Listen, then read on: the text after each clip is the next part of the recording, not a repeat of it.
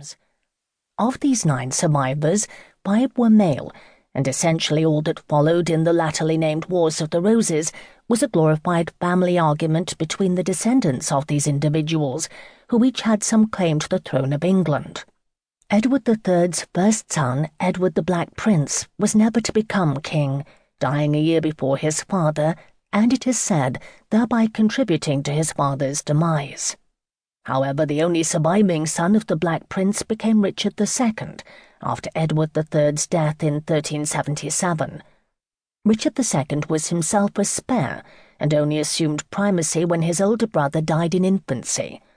Like many spares, he did not make a good or strong king, and was deposed by his cousin, Henry Bolingbroke, the son of Edward III's third surviving son, John of Gaunt.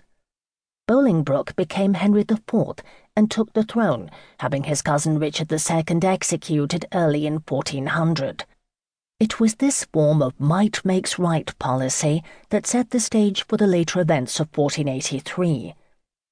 Upon the death of Henry IV in 1413, his son Henry V became king, and one of his major claims to fame was his extensive pursuit by means of arms of the French throne. This he accomplished, and he eventually married Catherine of Valois, the French king's daughter, thus uniting the thrones of France and England, if only for a little while. Unlike his great-grandfather, who lived too long and had too many children, Henry V made the opposite mistake. He had too few children and died too soon. Henry V expired very close to his 35th birthday and left his infant son Henry VI on the throne of both countries. Since baby Henry was at that time only 268 days old, the country was ruled by a regent and a council. What is important to note here is that regents generally did not do as well as might be expected in these circumstances. The example of the accusation and subsequent assassination of Humphrey, Duke of Gloucester, for treason in 1447 was a salutary lesson that had to weigh significantly in the minds of those present in the Tower in 1483, some 36 years later. Being a medieval king was not for the faint-hearted, and by all accounts Henry VI would have been better suited to other more sedentary pursuits rather than being a monarch.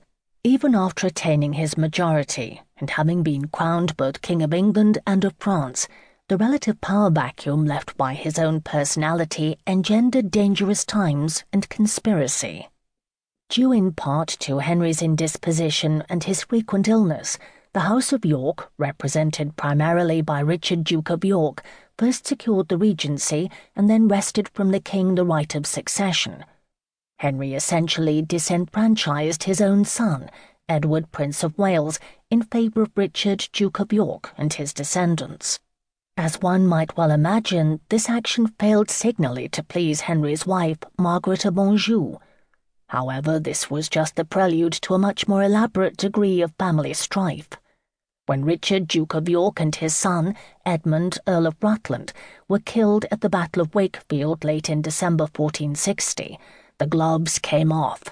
Particularly incensed by the treatment of his father's corpse, and especially by the way in which his brother's pleas for mercy had been ignored, Edward, the eldest living son of Richard, Duke of York, conducted an active campaign against Henry VI and his Lancastrian following.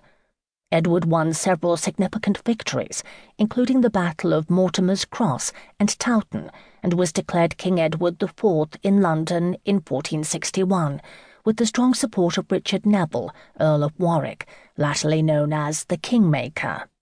In the following 8 years, the tumblers of fate turned again several times, and Edward's army was defeated by the same Earl of Warwick at the Battle of Edgecote Moor, by which time the Kingmaker had changed sides in the hope of exerting an ever higher level of power.